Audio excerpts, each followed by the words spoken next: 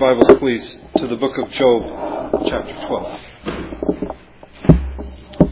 And while you're doing that, I would just remind you that next week is the first Sunday of the month, and so it will be Communion Sunday, but it's also when we have the men and women's meeting afterwards.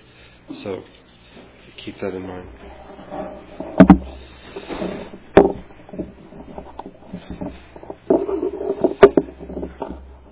Today is our 15th study in the book of Job.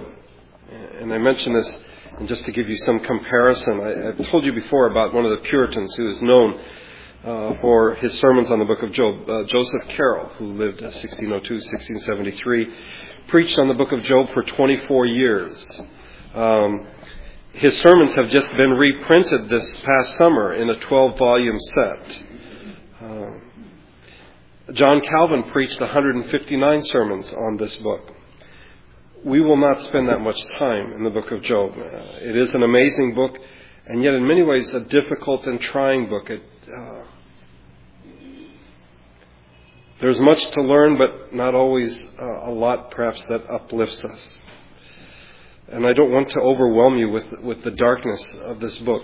And so the Lord willing, after next Sunday, which we will finish Job's response in the first cycle of speeches, we will take a break from the book of Job. Don't know how long, perhaps 2 to 4 Sundays, we will examine the issue of friendship, which has come up in the course of our study of the book of Job. 3 friends come to comfort him and instead add to his misery. And Job very specifically accuses them of failing in their friendship. We'll look at various issues. What is the place of friendship in the life of a human being? I think having friends is definitely a part of being a human being. But in the 20th century, I think from the mid part on, friendship is seen as something unnecessary and almost quaint and oftentimes utilitarian. I found a great proverb, an ancient Egyptian proverb. An onion with a friend is like a roast lamb. I don't like onions or lamb, but I really like that proverb. I mean, if all you have is just an onion, but it's with a friend, it's like having a feast. I mean, friendship, I think, is critical to being a human being. And yet something, sadly, that our society, I think, really is lacking. But then we will look at what is the proper place of friendship in the life of a Christian, because we are not only citizens of this society, part of this society, but we are part of the kingdom of God. And does friendship have any place in the kingdom of God? Within the family of God, where everyone is our brother or sister, doesn't friendship sort of elevate some over others? And is that appropriate for God's people? And then what about the place of covenant with friendship? We've seen that briefly in the book of Job, that friendship is something important and something, I think, that has a covenantal aspect to it. So, I don't know how long we will be with that, but then comes Advent and Christmas and New Year, and the Lord willing, after the beginning of the year, we will return to the book of Job. Okay. Today we come to Job's response to the third friend, that is to Zophar. And just some things to note as we begin. I've mentioned this before, but when Job responds to his friends, his response generally has 2 parts. First, where he deals with his friends, and then secondly, where he deals with God, sometimes in a direct address to God. In this third response, we find that Job defends his skills and his wisdom to his friends in chapter 12 and the first part of chapter 13. And then in the second part of 13 and then chapter 14, he petitions God that God would hear his case. He's been doing that all along. So the 2 parts, the friends and then the address with God. And today we will look at Job's defense of himself to his friends. Secondly, we have noted that when you take Job's responses and put them together, there is a progression, either up or down, how you want to see it, that he is on a pilgrimage of faith. His first response, he is angry. In his second response, he is in despair. And here, particularly when he addresses God, we see him as being filled with terror at God's absence and God's presence. Because I think both have those aspects in our lives. thirdly, Job's response here is more than simply a response, and it's longer than what we've seen thus far, because what he says in these 3 chapters, 12, 13, and 14, triggers the whole next round of speeches. So he's not merely responding, he is, but he says something here that just sort of sets his friends off, and then once again they begin to rail on him and attack him for the things he has said. Fourthly, Job is different in this response, I think, than what we've seen him thus far in the book. I think he has Zophar to thank for this, though it's certainly not Zophar's intent. But as one writer puts it, Zophar's insolent, childish, know-it-all confidence really gets Job going in this particular section. As one author puts it, one cannot call another an empty-headed donkey without expecting a response. Zophar had hoped to shame Job into repenting. And instead, he has awakened him. And one can almost hear, as you read this section, Job getting stronger and stronger. We almost forget Job's physical infirmities and his distresses, his emotional difficulties. As one writer puts it, we hear a new Job. A new Job is speaking here. Let me quote an author. Jolted out of his emotional turmoil by Zophar's icy spite, Job displays in his final speech in the first cycle a measure of calm, control, and lucidity of thought that is as welcome as it is unexpected. Thus far, he's been all over the place emotionally, and here he's very clear, he's calm, and there is a lucidity to his thought that is really quite amazing. In the first part of his response, Job addresses his friends, and we find him voicing complaints against them. One in the first part of chapter 12, or that's where he begins his complaint, and then in the first part of chapter 13. You may remember that last Sunday I said that Zophar came out blazing against Job. Well, Job returns the favor as he begins here in chapter 12. One author calls it scathing sarcasm. But he's not merely speaking to Zophar, he is speaking to all 3 friends who think they know so much. Let's begin reading in verse 1, and we'll read through to verse number 11. Then Job replied, "Doubtless you are the people, and wisdom will die with you. But I have a mind as well as you. I am not inferior to you. Who does not know all these things? I have become a laughingstock to my friends. Though I called upon God and he answered me, a mere laughingstock, though righteous and blameless. Men at ease have contempt for misfortune as the fate of those whose feet are slipping. The tents of marauders are undisturbed, and those who provoke God are secure, those who carry their God in their hands. But ask the animals, and they will teach you, or the birds of the air, and they will tell you, or speak to the earth, and it will teach you, or let the fish of the sea inform you. Which of all these does not know that the hand of the Lord has done this? In his hand is the life of every creature and the breath of all mankind. Does not the ear test words as the tongue tastes food?" Job's friends, as they speak to him, come across as though they are know-it-alls, as though they are wiser than most, and certainly wiser than Job himself. They think themselves almost to be the only people with whom wisdom resides, and when they die, then wisdom will die with them, that they are the repository of human wisdom, and when they're gone, then the human race will really be in a sad condition. I don't believe in paraphrases, but if I were to paraphrase, if I were writing this, when Job says, "Doubtless you are the people," I think I would translate it, "You are the man." It's like, in modern terms, you're the man. And they come across as though we know. We know what's going on with you, Job. And Job says, listen, I have a mind as well as you do. Okay, I am not inferior to you. But he goes beyond that and says, who does not know all of these things? In other words, what they have been saying to him for all of these chapters is pretty much common. I mean, this is what people know. This is common wisdom.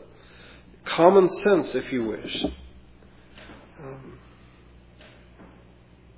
It doesn't require any special insight. What requires special insight is to actually think about Job's situation and to figure out why this is happening. But they're just saying what you would hear on the street from many. Oh, they had a difficulty, they must have done something wrong. What Marie said in Sunday school today, unconfessed sin. There's something going on. You don't have to be a rocket scientist. You don't have to be wise to know that. Everybody says that type of stuff. Job resents his friends, I think, and it becomes really clear in this first complaint. Because he is mocked as someone who dares to call upon God. I have become a laughing stock to my friends. Though I called upon God and he answered, a mere laughing stock, though righteous and blameless. I would think that one of the qualities of a friend is that they don't laugh at you. I mean, particularly in difficult circumstances. I mean, I think it's good to be laughed at every once in a while. But certainly not in Job's situation. The friends are the ones who should be loyal and standing by him and not laughing at him and even mocking him. By the way, there was something that really troubled me about this particular passage where Job says, though I called upon God and he answered. And one of the things that we've noted is that God hasn't been answering Job. But Job is speaking about the past. That in the past he called upon God and God answered him. That Job was a righteous and blameless man. A tzaddik, a righteous man. And now his friends, rather than standing with him and shoulder to shoulder and being loyal, they in fact are laughing at him, as is everyone else. Even his close friends mock him. And there is something really terrible about human nature, that it almost seems to delight in the fall of those who are great, or those who certainly are above our station in life. And I think Job perceives this delight in his friends. How the mighty have fallen. And look at you, Job. But he also resents them because of their attitude toward his misfortune. He says, men at ease have contempt for misfortune as the fate of those whose feet are slipping. Those who suffer, or those who do not suffer, cannot share the pain of those who do suffer. And they do not understand not only the suffering aspect of it, but the disdain with which other people look at them.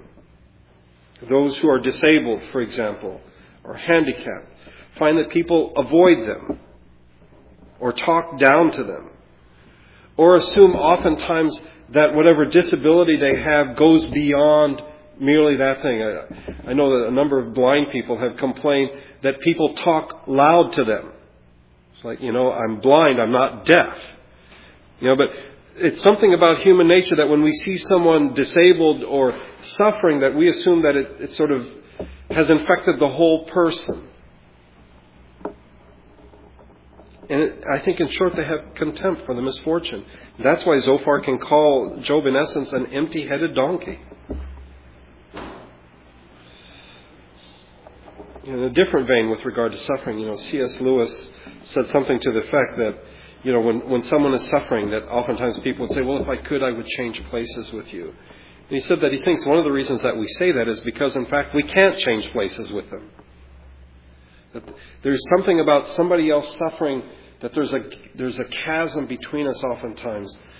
But if we're not careful, the chasm is not, we're equally horizontally, but it becomes a vertical situation where those who are at ease are sort of looking down on people who are suffering and just like, well, man, you're on a slippery slope. Your feet are slipping and it's just going to get worse for you. And rather than any type of empathy, there's really, I think, contempt and disdain. Job, I think, could say with the psalmist, have mercy on us, O Lord, have mercy on us, for we have endured much contempt. We have endured much ridicule from the proud, much contempt from the arrogant. The only problem for Job is that the proud and the arrogant are his friends. And no wonder he feels, I think, even worse for their having spoken to him. And these friends are so simplistic. Being proud and arrogant, they assume that what has happened to Job is because he's done something wrong. But then Job speaks of those who are at ease, the marauders, those who provoke God, those who carry their God in their hands. These are wicked people, and they seem to have a pretty easy life. So, my dear friends, You who are mocking me and have real contempt for me because of my situation, how would you explain these people, these wicked people who do so well? I find it interesting, though, that Job is not so concerned with their attitude or their view of human beings as much as their view of God. I think this is really what disturbs Job about his friends. What these men have claimed as special wisdom. Remember, Eliphaz said he had a vision. A spirit went by him. And Bildad said that he had the tradition of the elders on his side.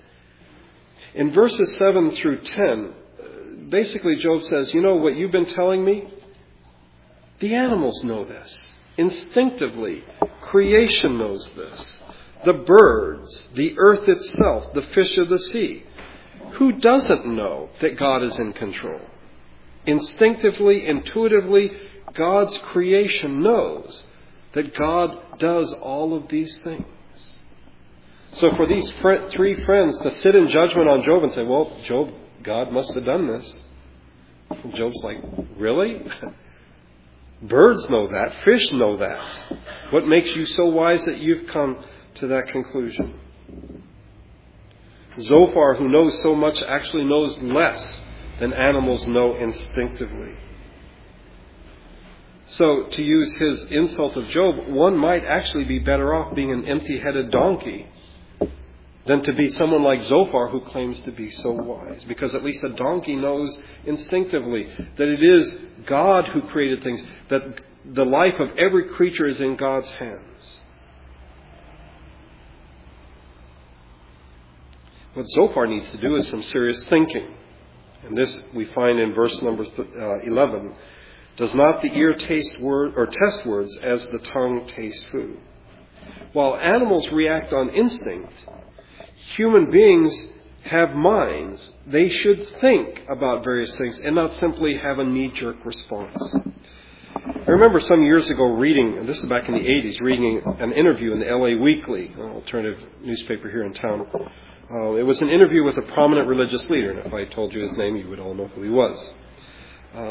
Someone who I would say doctrinally we would agree with on most issues. I think it's might be more style and presentation that we object to with this person. But I only remember one thing from the interview, and it was something that the interviewer noted at the beginning of the interview. And I don't even remember if it was a man or a woman, but the interviewer said that he or she noted that the person being interviewed, this religious leader, responded more out of reflex than reflection. I've never forgotten that. And not as a put down of that religious leader, but I ask myself, when I answer people's questions, when I say certain things, am I just reacting on reflex? Or do I really think about what I'm saying? Do I really think about what this person has gone through? I would argue that Job's three friends are not responding out of reflection. It's pure reflex. They have a theological position to defend, and they come across something that really is quite foreign to their theology. Does not have a way to answer Job's situation, and so they just answer out of reflex. Instead, in the same way that you taste food or that you hear words, there needs to be this sense of testing them and tasting them, and then thinking before you actually speak. What they need to do is actually listen. And in chapter 13, we'll get to that in a few minutes. They're not doing that. They merely hear a challenge to their theological response, and they fire away. In the rest of chapter 12, we have sort of an interlude, as it's been called by some writers. And the passage may remind you of the Psalms. This would be, I think, good material for a hymn. Because it appears to praise the reality of God's control, that God is in control over all things. But as he responded in chapter 9, we find that Job's intent here is not to create a sense of awe or admiration or of worship. How amazing is God that he has done these things. Okay. Rather, it is to spell out in a sort of cold and dark way, calculated way in which God's power and wisdom is worked out in reality. That human beings are powerless to oppose Him, that the power of nature, all of nature has to obey God, that He holds the fate of all, and we will read it in a minute, but the deceiver as well as the deceived and everything in between. And then we're given a list of the people that we think are important to human history. Counselors, judges, kings, priests, men long established, trusted advisors, elders, nobles, the mighty. That Job almost sees them as puppets doing what God wants them to do. It is, in many ways, a dark and morbid description of God's inscrutable providence. That we really don't have a clue as to what God is doing in the world. But rather than being angry, Job is cooled off, and now there's almost this cold detachment as he looks at the world and says, man, you guys don't have a clue as to what's going on. Follow along, if you would, as I read, beginning in verse 12. Is not wisdom found among the aged? Does not long life bring understanding? To God belong wisdom and power. Counsel and understanding are His. What He tears down cannot be rebuilt. The man He imprisons cannot be released. If He holds back the waters, there is drought. If He lets them loose, they devastate the land. To Him belong strength and victory. Both deceived and deceiver are His. He leads counselors away stripped and makes fools of judges. He takes off the shackles put on by kings and ties a loincloth around their waist. He leads priests away stripped and overthrows men long established. He silences the lips of trusted advisors and takes away the discernment of elders. He pours contempt on nobles and disarms the mighty. He reveals the deep things of darkness and brings deep shadows into the light. He makes nations great and destroys them. He enlarges nations and disperses them. He deprives the leaders of the earth of their reason. He sends them wandering through a trackless waste. They grope in darkness with no light. He makes them stagger like drunkards. As I said, on the one hand, one might see this as a psalm of praise, but that I don't think is Job's intent. I do not think his intent is evil, but as he looks at things, God is no doubt in control. Ask the fish, they know that. Ask the birds, they know that. But as Job sees it, it's not a pretty picture. That what happens in human history, the rising and falling of nations and of individuals, this is God's doing. Now we come to chapter 13, and it is Job's second complaint against his friends. Job has just given a critique of God's actions in world history. And so as chapter 13 opens, he once again makes the claim to know as much about God and His attributes and what God is doing as his friends. He needs no help from them. He needs no lessons or advice from them. He has a pretty good idea of what is what. They've made two big mistakes. One is they haven't listened to what Job has been saying. We saw that with Zophar in particular, that he misquotes Job. He thinks Job says one thing, but Job actually said something else. And secondly, they've done a really bad job of defending God. And I think this is just as irritating and annoying to Job as is the first issue. Let's begin with verse number 1. My eyes have seen all this. My ears have heard and understood it. What you know, I also know.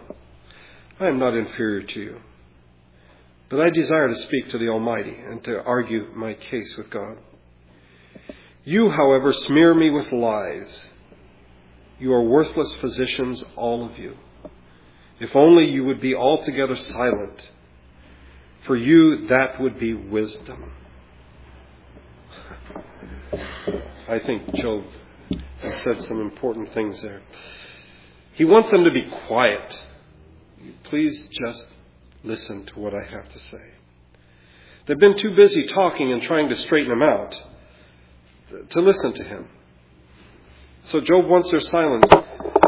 Not because what they have to say isn't important, that's part of it, but he wants their loyalty. He wants them to stand with him. In giving their advice, they have done more harm than they have done good. They're worthless physicians. And more than that, they've distorted the truth. They have lied about Job. They have smeared him with lies. They have claimed that Job has committed some huge sin that Job knows about and is unwilling to admit. And thus they have defamed him. They've lied about him. But as I said, they've also done more harm than good. How is it that the friends have done this? The truth be known, none of his friends have a theological explanation for what is happening to him. It simply is outside the boundaries of their theological knowledge. They should have just, and when they realized that, they should have just not said anything and sat with him as they did the first 7 days with the sacrament of silence. Instead, they speak of what they know nothing of. They are unable to face the hard facts, and so they try to heal him. As one author puts it, the equivalent of putting a Band-Aid on cancer. They have really no answers for what Job is going through. Instead, they come out with this simplistic notion of God's justice to what is a very complex and contradictory situation. They've lied about Job. More than that, they have defended God's ways falsely. So they are called forgers of lies. They speak wickedly on God's behalf. They speak deceitfully for him. Now look, if you would, beginning in verse 6. Hear now my argument. Listen to the plea of my lips. Will you speak wickedly on God's behalf? Will you speak deceitfully for him? Will you show him partiality? Will you argue the case for God? Would it turn out as well if he examined you? Could you deceive him as you might deceive men? He would surely rebuke you if you secretly showed partiality. Would not his splendor terrify you? Would not the dread of him fall on you? Your maxims are proverbs of ashes. Your defenses are defenses of clay. In claiming to speak for God, they have actually spoken against God, and they have spoken things that are not true.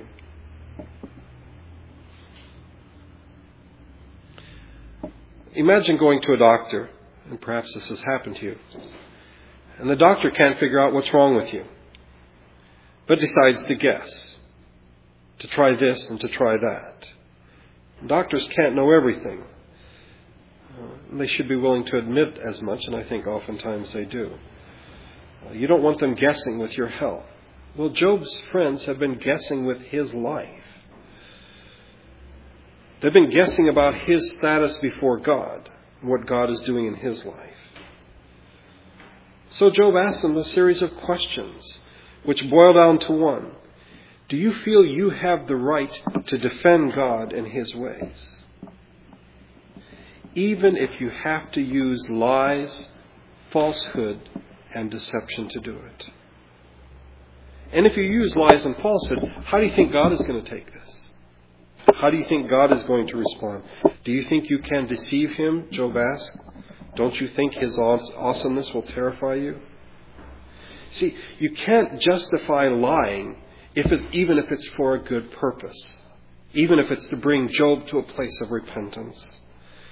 So Job tells them, your maxims are proverbs of ashes, your defenses are defenses of clay. In other words, guys, you have nothing of value to say to me. He wants them to listen, and so now he will speak. And this is where we will close today in verses 13 through 17. Keep silent and let me speak. Then let come to me what may. Why do I put myself in jeopardy and take my life in my hands? Verse 15, though he slay me, yet will I hope in him. I will surely defend my ways to his face. Indeed, this will turn out for my deliverance, for no godless man would dare come before him. Listen carefully to my words. Let your ears take in what I say. And this is where next week, the Lord willing, we'll pick up at verse number 18. He wants them to listen to what he has to say. And in fact, on some level, they do listen. This triggers the whole next cycle of speeches. He wants them to listen because he is going to attempt and try to get an audience with God, to get a hearing with God, no matter what the consequences may be. He asks, why do I put my life in jeopardy and take my life in my hands? Well, it is because of what we find in verse 15, which is probably the best known verse in the book of Job. Oftentimes people don't know that it comes from the book of Job. Though he slay me, yet will I hope in him. The King James has, though he slay me, yet will I trust in him. Let me just take an aside here for a few minutes. Most of the modern English translations go in the opposite direction. And in fact, if you have an NIV, if you look at the bottom, the alternative reading it gives you is actually the opposite. Or he will surely slay me, I have no hope.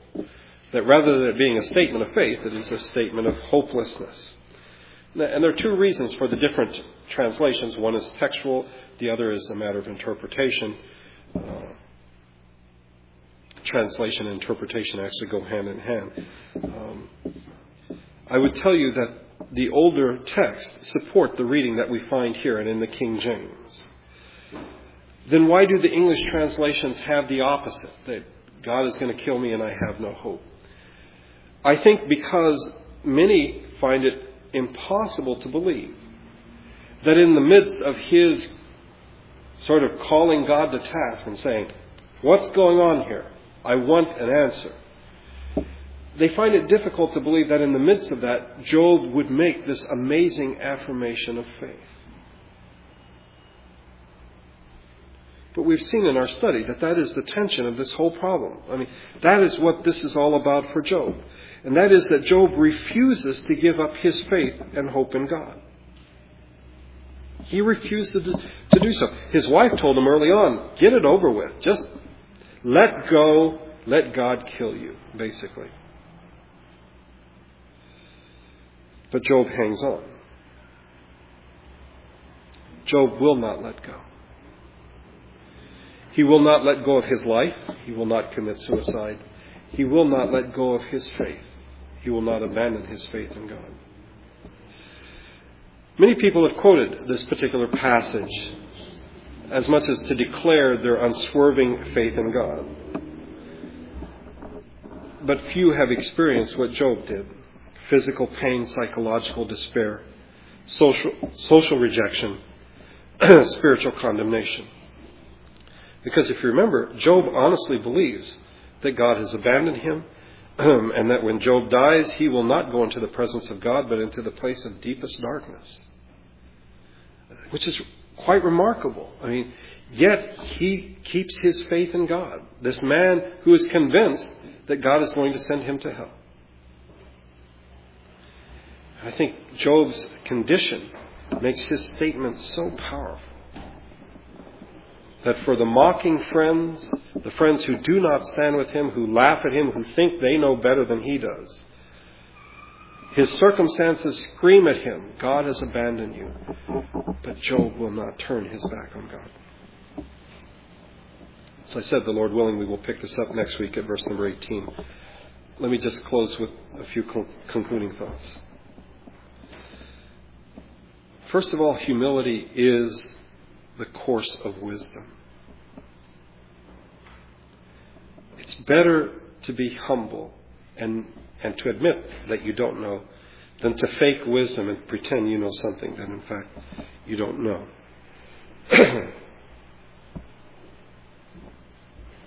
Why is it so hard for people? Why is it so hard for Christians to admit that they don't know?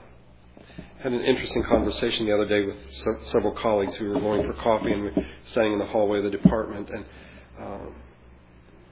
And this one colleague was describing another teacher, not in our university, and just ridiculing this teacher for being the dumbest person she had ever heard of in her life. I'm like, why would you say that? And she told me the story that one time in lecture, somebody asked a question, a historical question, to which no reasonable person could claim to know the answer. Any answer you would give would be only your opinion. That's all it could be, because we just don't know the answer to that. And so this person gave the answer, and my colleague was saying, what a dumb answer that was. And they were all suggesting other answers. And I said, well, why doesn't she just use the magical 3 words, I don't know? And boy, you would have thought I'd lit a bomb or something in there. I mean, it's like, who are you? I mean, we're in the university. We know everything. I find that in the university, and sadly I find it among God's people. The reality is we don't know. That's why the fear of the Lord is the beginning of wisdom. We fear God because oftentimes we haven't got a clue as to what He's doing in the world. And to somehow claim to know, I think is false wisdom. We're being worthless physicians. Be humble. Secondly, and I think this goes without saying, but in today's world perhaps it needs to be said again, that we should not use deception for God's purposes. We know that from Scripture that God has used people's lies, people's deceptions. God has used them. But I think that speaks of God. It doesn't encourage us, or it shouldn't encourage us to lie. And in an age of manipulation, I think it's tragic, it's incredibly sad that we find God's people using tricks of manipulation in order to bring people into the kingdom of God. These friends wanted Job to repent. And so they threw out the rule book. They're doing everything they can, including lying, to get Job to repent. God will accomplish His purposes with or without us. We don't need to resort to falsehood. And lastly, I have in my notes reflection, not reflex. We need to listen when people talk to us. We need to listen when people are in distress. You know, and if we don't have anything to say, if we don't know the answers, then we just need to be quiet. I mentioned last week that in my position as a pastor, people are always asking me why. Why has this happened to me? As though, I guess, my education would somehow, or perhaps I have a special channel to God that He lets me know these things.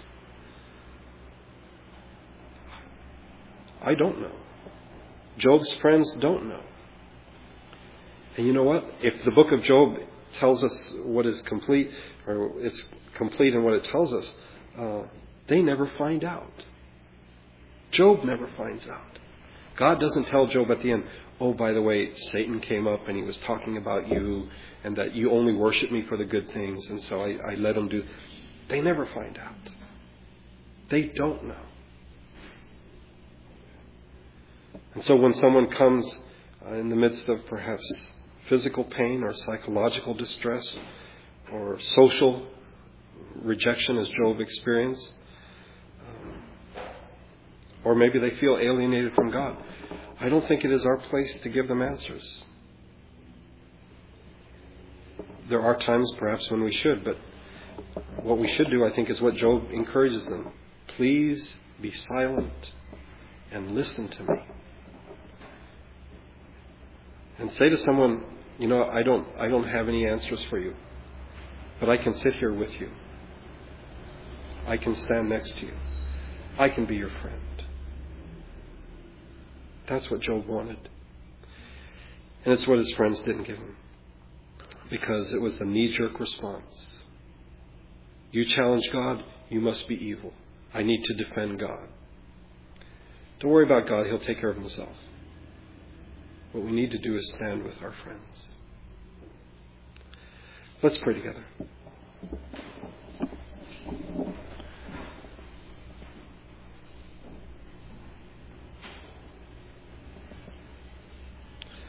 Our Father, we thank You for Your word and for all that it teaches us. But may we embrace humility to acknowledge that we don't know all of Your word.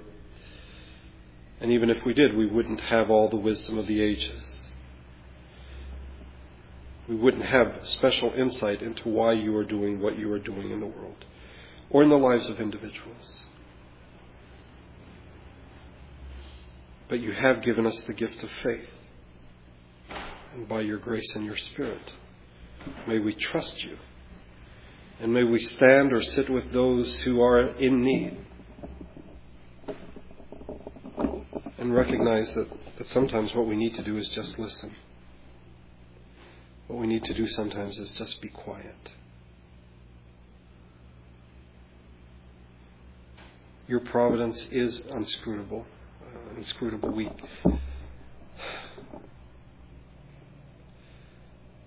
We don't always, or most of the time, understand why you allow certain things to happen. But you made this world, you sustain it. You made us and you sustain us.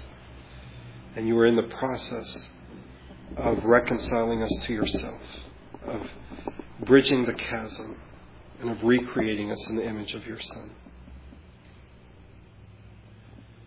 May we not lose heart. May we not lose hope or faith. But say with Job that even though you would kill us, we would not let go of our faith. I thank you for this time that we could spend together today in worship.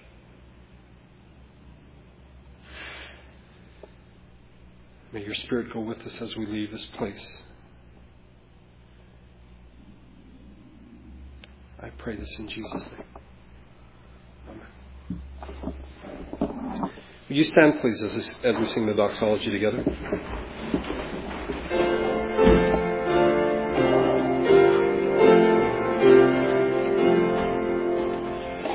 Praise God from whom all blessings flow.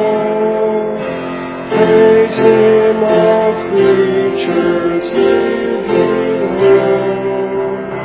Praise Him above the heavenly host. Praise Father, Son, and Holy Ghost.